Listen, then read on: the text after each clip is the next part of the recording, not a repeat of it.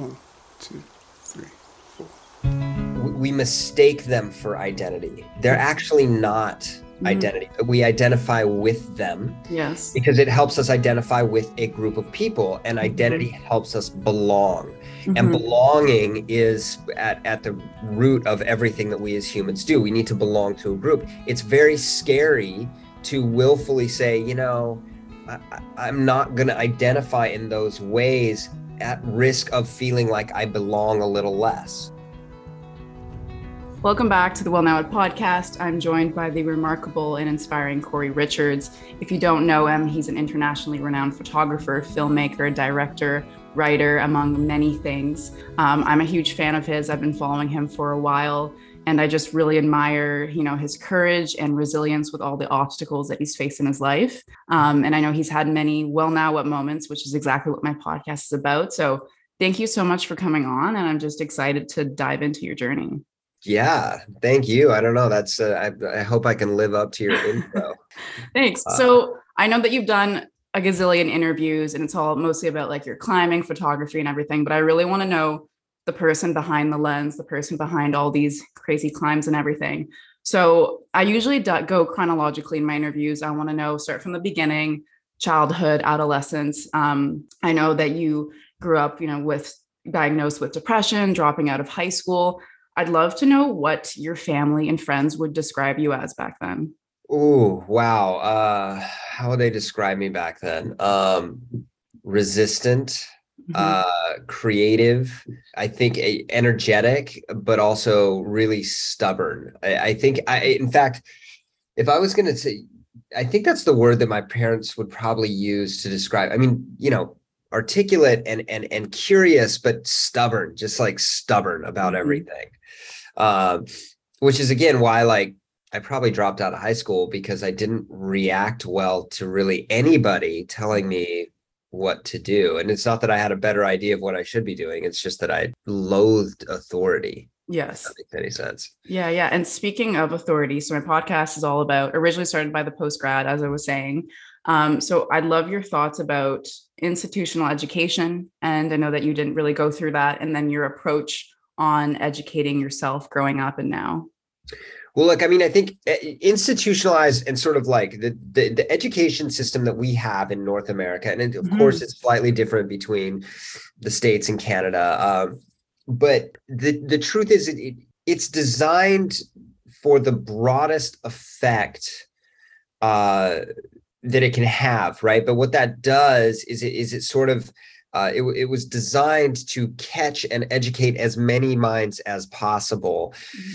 But in doing so, we've sort of dumbed down the ability to really allow people to rise up in their in specificity and what inspires them the most. So we don't have a lot of programs that really encourage sort of broader exploration of what what an individual really wants to do. So I don't want to say that the system's broken, because I think there's too much negative talk that, this is broken, that's broken, we're all fucked. And I just don't agree with that. But I do want to say that I think what's required is for students to advocate loudly for the things that are moving them and that they are passionate about, and make that very, very well known, and not be afraid of it.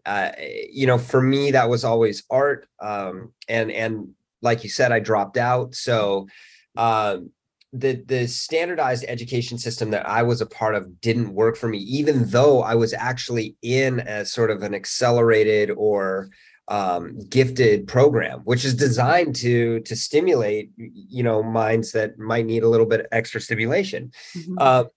So even with best intentions, that still didn't work. And I'm not sure that anything really would have worked, but I found that the vast majority of my education came just through blatant curiosity and reading. It's one thing to be like, look, school sucks, I'm not going to do it, and then just go and do nothing. It's another thing to be like, look, this doesn't work for me, and this is how I'm going to course correct. I would be lying if I said I did the latter. I was more of the former. But I was also very fortunate to have sort of in time, a social structure around me that allowed me to to explore without going necessarily back to school. But then, I ended up going back to university for a short time. I studied writing, then I studied photography. But again, I dropped out. I never got a degree. And I think it's ironic and really funny that I'm doing my artist residency this fall at Oxford University. So I find it hysterical that you could be a high school dropout and end up going to Oxford. Right. There's no path, there's no one way to do this stuff. Yeah, no, amazing. And how about now in terms of educating yourself? So I'm assuming with climbing and photography was kind of as you went. So how about, what about like now with writing? You went a little bit to university, but how do you improve yourself with that? Well, I mean, any sort of education or mastery, I mean, that's really why we get educated, is we get educated to find something that we're interested in, and then we sort of narrow ourselves into that. And that can be a number of different things throughout life. And it doesn't have to be one thing at a time. It can be different things at a time. But, I always loved to write. And what I've found is that the mastery of that, certainly there are people who are more innately talented, but if you want to be a better writer, write. Period, end of story. And that is not, and it's very hard to set up those systems in the sort of fragmented world in which we live. Like we're doing a podcast right now, right? We have Instagram, we have TikTok, we have all the bullshit that actually pulls our attention away from doing meaningful, deep work. And if you want to be a good writer, if you want to be a photographer, if you want to, whatever you want to do, those actions to rise up in those fields is about creating meaningful, deep time to cultivate that craft. And that's time with your phone off. And I know that sounds so weird to some, especially a younger audience. It's like, no, turn your phone off, like for 4 hours a day, and read for an hour, and then write for 2 hours, or whatever it happens to be that you want to cultivate, right? If you want to code for 2 hours, but it's about carving out meaningful chunks of time where you're uninterrupted, and then applying those, and then practicing your skill in those time chunks. Very cool. Okay. So you have multiple passions, like climbing, photography, writing, among many things. What do you find the most like easiest to get into, like the most natural? Would you say it's picking up a camera, snapping a shot, going up in the mountains, or like staying at home and writing? What feels like most natural to you? Most natural is procrastination of all of them. Like I'm not a naturally gifted person at any one thing. For a long time, it was hard for me to do anything really. It's like, and then I think climbing was the easiest thing for a little while. And then photography was, because, I changed stimulation, and now writing is that thing because I'm really excited about it. So I'd say, it comes in seasons. And I've actually I don't climb as much anymore. In fact, I don't really climb at all now. And I'm not working as a photographer anymore. So there's shifts. And I think that's something that is so important about this podcast, is that, like, especially when we're younger, we're like, I'm going to do this thing, or I'm going to find this passion, and then I'm going to do it forever.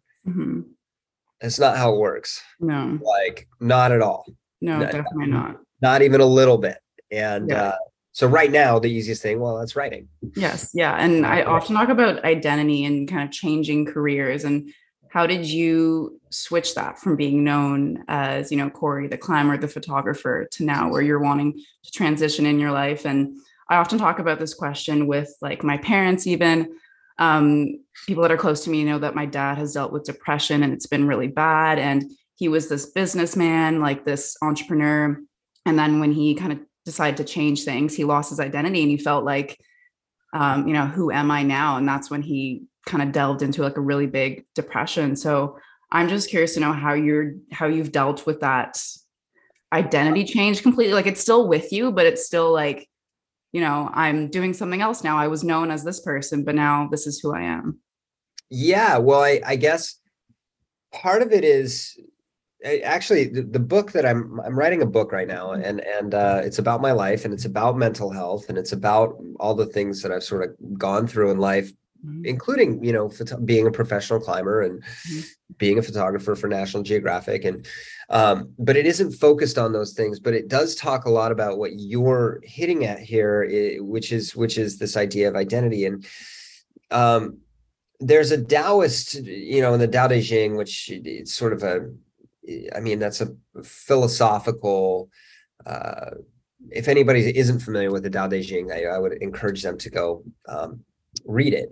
But there's an idea that it talks about identity as being soft and supple, and that the things that we witness in life that are inflexible are agents of death, essentially.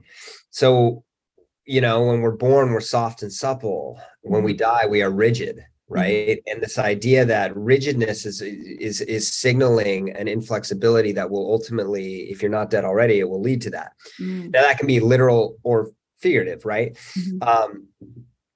And with identity, it's tough because, especially when we're young, we're like, and I did this for a long time, I'm a climber, I'm a photographer for National Geographic magazine, I'm a sponsored climber by the North Face, whatever it is. And those things, we mistake them for identity. They're actually not identity. We identify with them. Yes. Because it helps us identify with a group of people, and identity helps us belong.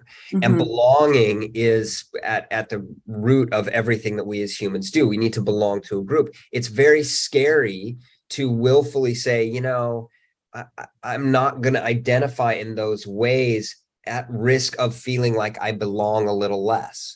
But I work very hard now to say, like, people would say, oh, he's a writer, he's a photographer. And so when people ask me what I do, and these are subtle things that we can all do throughout the day, what do you do?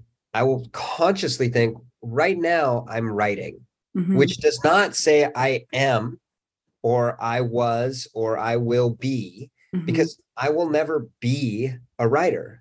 I will be a person who writes. Yes, yes. And that is so important because it gives you flexibility throughout your life to say, for a time, I took photographs. For a time, I climbed professionally, and now, but once we're like, I'm a climber, and then that stops. You get stuck in that box. Yeah, exactly. And honestly, and that to the point of your dad, that's very confronting, and it can cause a lot of depression. And I've dealt with that. When I retired from climbing and photography, it's like, well, now, who the fuck am I? Yeah, yeah.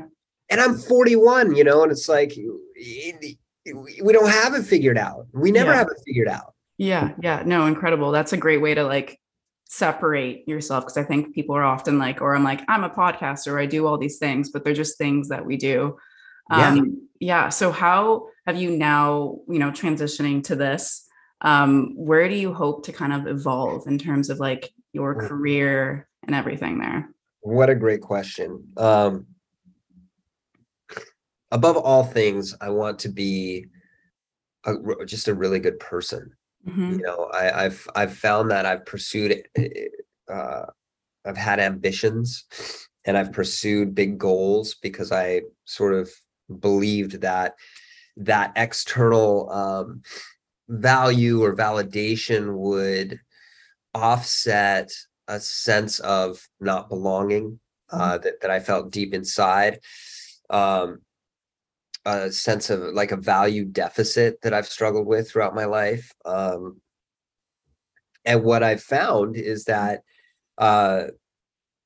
nothing I've ever done, externally, like writing or climbing, or nothing I've ever done has actually made me feel whole. Okay. And so there is no external action that helps us arrive at wholeness. The external actions, when done, when observed for their natural purpose, bring us back to ourselves, where we begin to understand that our wholeness is something that is innate and always comes from within. And I mistook those things. So what do I want to do? I want to keep pursuing that.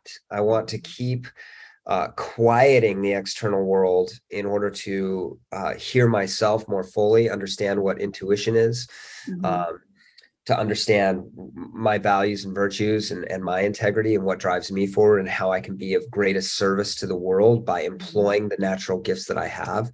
I want to speak about, the brain and mental health and how we can not just live alongside, but I truly believe overcome certain things. And so my evolution right now is very much a personal one. And of course, there's still things that I want to do externally, right? Like I want to make big films and I want to work in that space of creating scripted, television or movies. But again, that's an external goal. And I know that is not the thing, but approached from, I think, a very aware perspective and knowing where I've come from and knowing that doing some big thing isn't going to actually make me any better, but approaching it from a very internal perspective, which is to say, these are the things that I understand to be true about myself and the world around me. What are the most important stories that I can tell to bring people into closer contact with one another and to help them examine their own journeys, and hopefully be a little bit more compassionate towards themselves and others. That's a long answer, but no, that's perfect. Yeah. And how do you find in your personal life, how do you find those people around you that support you and uplift you and are going through that journey of involvement with you? Gosh, for me, it's funny. For me, when I moved to LA, I always lived in mountain towns. I lived in Canmore. I lived in Boulder. I grew up in Salt Lake City. I have a house in Bozeman. And I always thought that I was supposed to be in mountain towns because I was a climber, right? Again, it's this whole identity thing. So my identity was actually directing where I was living, but I never found community in those places. When I moved to LA, I went to a gym that, and a lot of people push back on this, so I'm going to be gentle with it. But like, I go to CrossFit gyms. I've just found that they're the best thing for me. People have their opinions. That's fine. I'm not arguing for that modality of fitness, but what I am arguing for is the community that's often found there. And the best thing that's happened to me in recent years is the group of men specifically that I've discovered through my gym here. And I have one of the most tightly wound core group of men, amazing men that I turn to for support and guidance and all of this. And I think it doesn't have to be from a gym, but what I think we need to do is create community and find our way into those communities of, I don't want to say like-minded people. I think it's good to have people that challenge your views, but that how I found that came to me through the gym, like, and it's going to come. But if you're an artist, there's groups that, whether it's, it sounds so stupid, but it's like, we all go to the park and do line drawings on Wednesdays. Great. Even if you meet one person, even if you meet nobody, it's a great experience. If you meet one person that's tapped into a big community, all of a sudden you're on your way, right? So it's trying a bunch of different things. And it's hard. The older you get, the harder it is, man. Like moving to Los Angeles when you're 40 years old, being like, I want to make movies. People are like, yeah, sure. Okay. I'll see you as a bartender. And it's like, it's hard, but guess what? It's happening. So yeah, it's funny that you say that. So I go to F45. It sounds, again, basic. I'm sure there's some in the States or in LA. And I've made such an amazing, community out here in Kitsilano by the beach. I love kids. Oh my God. Yeah. And it's just like the most amazing people. And like, it's really good good group of strong women. Yeah. And they really held me accountable. And also I talk in my podcast about like an eating disorder and all that, and being around people where I'm able to be like active, but also in a really healthy way and supporting me is so amazing. So I'm on that in terms of like the gym. If you're into like fitness or anything, if you find the right gym, it's like such a great community. It can be so uplifting too. And you don't have to be into fitness. That's the other thing. Like you can go to the gym as a not fit person. This is something I hear all the time. Oh, I have to be so fit to start F45, or I got to be fit to go to CrossFit. Absolutely not. Like you can go in and make your commitment to do like 5 minutes of the class, and then don't. In fact, there's a lot of evidence that shows like when you're starting, you're like, I'm just going to do 5 minutes, and then you make yourself leave after 5 minutes, and you do it for that's it. Yeah. And then what you find is that you want to stay longer and longer, and then you're rewarding yourself versus forcing yourself to stay for the whole time. Yes. But again, to your point, strong women, I think men and women, we are different. And I want to say this to all the male listeners and the female listeners. Yes. Finding, of course, we're going to gravitate towards co-ed groups sometimes, but finding a strong gender identified, I mean, it doesn't have to be male or female. It can be trans, whatever. Yes. But finding that strong community that supports your specific identity and shares your specific struggles as a male or a female or trans, however you identify, is so important. Yeah. Really important. It's very important for your mental health, and it keeps you honest. It keeps you accountable, like you said. Yeah. Yeah. And with that, with the book that you're writing right now, and you're reflecting and being very introspective on your life, are you calling back certain friends or people that knew you at that certain time? Or are you just recalling everything that had happened on your own? Because I feel like if I were to think about when I was like 16, I'm like, I need to ask everyone. I can't remember. It was like a blur. Well, first of all, like most of our memory, this is something that I actually write about in the book. Most of our memory is 50% of our memory is false. Yes. Yes. I would believe that. Yeah. So like 50% of what we remember actually didn't happen, or it didn't happen the way that we remember it. Right. And so it's, again, that goes with the whole identity thing. We've pinned ourselves and we've made an image of ourselves on things that we've recalled and retold that actually might not even be true. So it's important to keep that in mind. To answer your question as a joke, I find myself calling people and apologizing a lot. Because you're remembering? Well, because I'm like, oh shit, I was an asshole, or, you know, but to the point of 50%, I guess what I'm saying is, as I'm writing a book, I'm realizing that memoir is factual, right? But you also sort of reimagine the way things happened throughout life. And as you go back and you write that stuff down, it's important to gut check and be like, wait, did it happen this way, or did it happen that?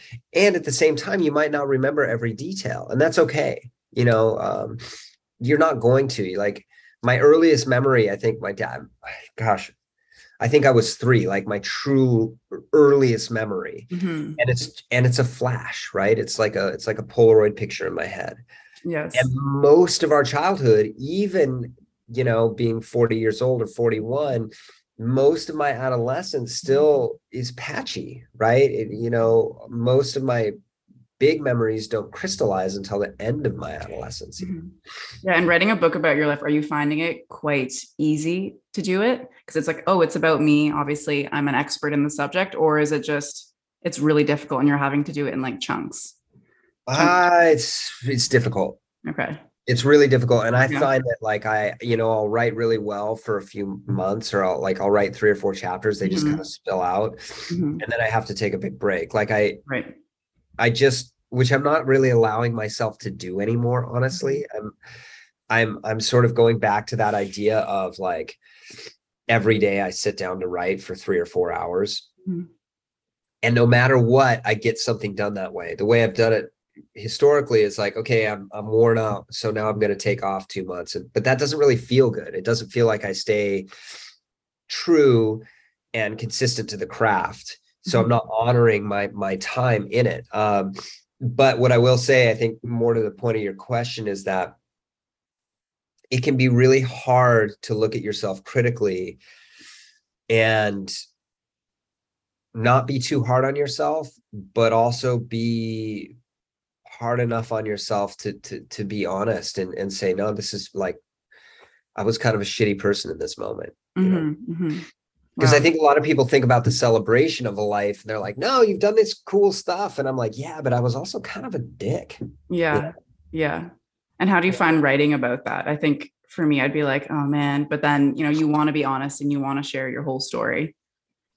I find it to be liberating and also a little, it can be confronting. And what I found is the most confronting thing is not my actions, but how I write about myself, which is to say that I end up writing about myself in pretty negative, like there's a degree of self-loathing that I have to be very, very aware of, because first of all, nobody wants to read 250 pages of somebody shitting on themselves. Right? Like it's just not like a little bit. Okay, being a little self-effacing is fine, but 20 chapters of like, and then I was a terrible asshole. That doesn't work. But also it's just not true. Right? Like the breadth of human experience has to allow for people to make mistakes, and we all will.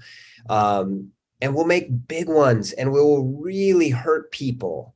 And those people might never forgive us, but that doesn't mean we're bad people, right? And so as I'm going through this process, there's also a lot of forgiveness that I'm discovering around like, oh yeah, I did that. And the reconciliation might never come from the other person, but so long as I can look at myself in the mirror and go, okay, I've made amends for that in the ways that I can, then I'm doing okay, Yeah, very cool. Yeah, I have one last question before we get into rapid fires. I'm just curious, like you're writing so much about your life. Do you feel like sometimes with my podcast, when I do really personal ones, I'm like, I want to keep a little bit more, private to myself. Not everyone knows what it is. And how do you feel about kind of sharing everything while still wanting to keep some moments to yourself in private? The moments that I want to keep to myself in private are the moments that I haven't had yet. Okay. I'm happy sharing my life. Okay. And I feel like the most value that I can, like I said earlier, the greatest benefit that I can provide the world with, the way I can fulfill my purpose is being open and honest and unflinching in this examination, because what is exposed there is not that I'm exceptional, but rather that we share all of that. If people are reading it and they're going, oh shit, I've done that, or I do that too, or I feel that way, but they've never talked about it. Yes. It opens the conversation. So the moments that I want to have, I haven't, I'm yet to have them. I'm happy to talk about everything. Okay. Awesome. No, I love that. Okay. Let's do some rapid fires. Okay. What has been one of your favorite birthdays that you've had? Oh, wow. Number one, don't remember it, but I'm happy I'm alive. Great answer. I haven't heard that one. That was good. Yeah. If your life was a movie, what genre would it be and who would you want to play you? Dark dramedy thriller. I have, this is funny. I would, a piece of me wants to be like, oh, well, Chris Pine, but then I actually also think that Tobey Maguire would probably be, Oh, yeah. No, I love Tobey. Yeah. What question do you wish people asked you more often? Question people, how are you really? How are you really? That feels like We're Not Really Strangers question, if you played that game before. Yeah, like, how are you really? Like, and not because I want to expose all the baggage, but I think I think that just signals that people are like invested in finding out a little bit more than yo, what's up? Yeah, I like that. What's something that's missing from your life right now? It can be deep, it can be superficial, or surface level. Sorry. Gosh, okay.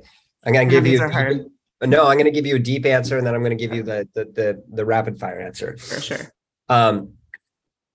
The deep answer is nothing's missing, because nothing can be missing. I don't believe anymore that we can make wrong decisions. I don't believe in timing. Timing is always on time. So if the quote unquote timing didn't align, that's still timing being on time. And I don't believe in coincidence. So is anything missing? No, nothing can be. It literally can't be. And then the gut answer of me being Corey and not some, hyper fucking spiritual guy is I would really like to have a great partner in my life. And I don't have that right now. So okay, good answer. What's your least favorite photograph you've taken, or My maybe least favorite photograph. Yes. Oh, you mean, well, this is a funny question. Like my least favorite that is out there in the world, because there's about 2 million Yeah. locked in that closet Yeah. that'll Yeah. never see the light of Okay. day. Okay. That might be too many. Okay. Maybe one, like one that you've published and people have seen. Yeah. Oof. I don't know that I can. So again, I go into these like philosophical answers where I'm Yes. like, my least favorite is probably is the ice face, me right after the Yes. avalanche. Yes. Only because I think it signals maybe it's so misunderstood. But it's also one of my favorites, right? It's that whole duality that like our greatest gifts are oftentimes our greatest curses. Yes. Yes. Okay. And last question: who are the 3 most influential people in your life right now? Right now. Yeah. Oh, what a great distinction. Because otherwise I'm like, well, I can't. 3 most influential people in my life right now are Kenny Kane, who is he's the guy that he owns the gym I go to. He's the facilitator of the men's group. He's one of my best friends. He's all about, change is inevitable, growth is optional. So, he's about growing ourselves and each other mindfully with awareness. And so he's a huge one. I would say my ex-girlfriend, and that's a weird one. I was trying to think, but she is influencing my life, even though we don't talk. It was, I think, the most painful. It was hands down the hardest heartbreak of my life. And we're not, we're still coming out of it, and I'm sure we'll repair and be friends in time. But it was so painful that we're not in that stage yet. But the reason I say she's the most influential is because she, that relationship was what initiated me into this tremendous growth process that I'm in right now. And so she's influenced every day of the past year and a half of my life. And she's still, or 2 years of my life, and she's still, even though we're not in active conversation, I'm constantly in conversation with her in my head, which influences my days. So, okay. And gosh, who's another one that I can throw under the bus here? I've got so many fucking great people in my life right now. Oh yeah, I would say my dad right now. Because my dad is sick. So he's got terminal cancer. We don't know how long he's going to be. He's outlived everybody's prognosis, right? So he could be around for 10 years, but I think the process of coming to terms with a parent passing is something that is ubiquitous. It's transcendent. Everybody's going to go through that for the most part. And yet it still feels radically unique. Like it's your own experience. Like you're the only one that's ever had this. And yet everybody has had this or is going to have this. And specifically with as a man losing his father, I think as women losing their mothers, there are questions of masculinity and femininity and those aspects of both of us that when you lose a patriarch or a matriarch or whoever, however they represent in their lives, it brings up big questions about existence. So I think that experience is guiding me in certain ways. Wow, yeah. Thank you for sharing. That might be the best answer I've received yet for that question. So thank you for sharing for that. Yeah. Well, thank you so much for your time, Corey. I appreciate it so much. It's my pleasure. And I know my listeners are going to appreciate it tremendously. So thank you so much. And when your book comes out, I'm going to be buying it and I'm going to read it for sure. We'll do another podcast. Yes. Post book release. Yes. We'll do a book release podcast. Yes. Well, thank you so much again. I really appreciate it. It's my pleasure. Thanks for having me.